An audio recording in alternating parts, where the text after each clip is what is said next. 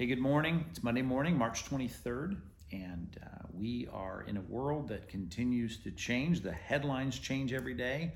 Seems like the government's issued advice and guidance and rules change every day, but the Word of God does not change, and we need to be in the Word every day. It centers our minds, as we studied this last weekend in Psalm 1. It is the thing our mind should be set on. So we want you to be reading the Bible every day. Our daily Bible reading is on our website. You can find it. It's just so many places that we publish this. But go to our website, find the daily Bible reading schedule, and follow along with us. Today, we're in Joshua chapter 9 and Joshua 10 and Luke chapter 3. So in Joshua chapter 9, I encourage you, as soon as this is done, to read it carefully.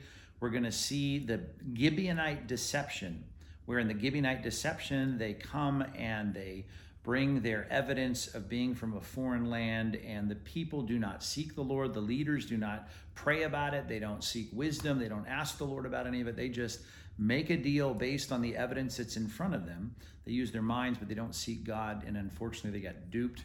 So certainly in a passage like this, we ought to remember how important it is for us to seek the Lord in every decision. Joshua chapter 10, one of the strangest chapters in all the Bible. The sun stands still. How did God pull that off? Remember this, the God of the universe who made the world controls every molecule in it. And so when you read that, it seems like such a fanciful story. But raising Lazarus from the dead, having a man who was paralyzed from birth stand up and walk, to have a blind man see. These are the kinds of exercises of God's power in this world that remind us that God is the creator and he's sovereign over every last molecule in the Bible. So Joshua 9, Gibeonite deception. Joshua 10, the sun stands still there in that battle. And then we're going to look at Luke chapter 3. And in Luke chapter 3, we're going to read that this morning. What a great passage of scripture that is, where we see John the Baptist preaching a kind of message that is really hard to hear, the message of repentance and what repentance looks like. And so just remember that the truth is really what we need to be giving to people. We need to give that truth to ourselves.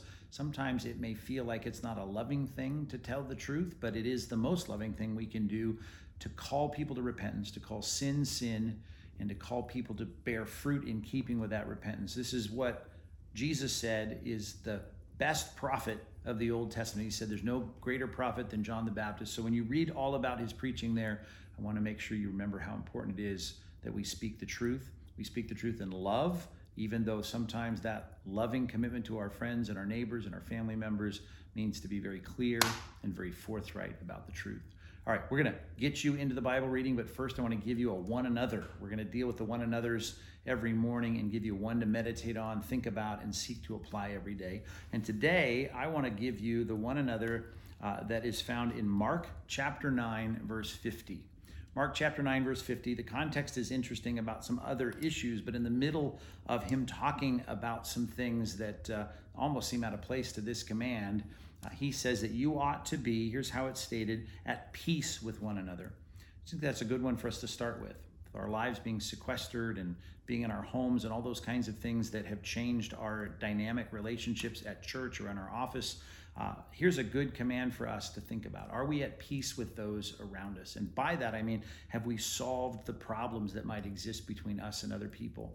This is a continuative tense imperative in the original language. The continuative tense means this needs to always be your concern. You ought to be pursuing peace with people. You ought to be making sure that there's nothing outstanding. It ought to be the kind of command that drives us to look at ourselves and wonder, is there anything that someone has against me or I have against them, something that's solvable? And I say that because we know that, as it says in Romans, we can't always be at peace with everyone, but so far as it depends on us, we ought to be at peace. And we ought to have that peace as such a priority that even if we're standing at the altar and have something to offer to God, this is the picture of the Old Testament, of course, like us driving into the church parking lot to worship, if we know we have something against someone or someone's got something against us that needs to be resolved, we ought to just make that the priority. We ought to text them, we ought to call them, we ought to fix that problem. So be sure that you're honest with people about issues that need to be fixed.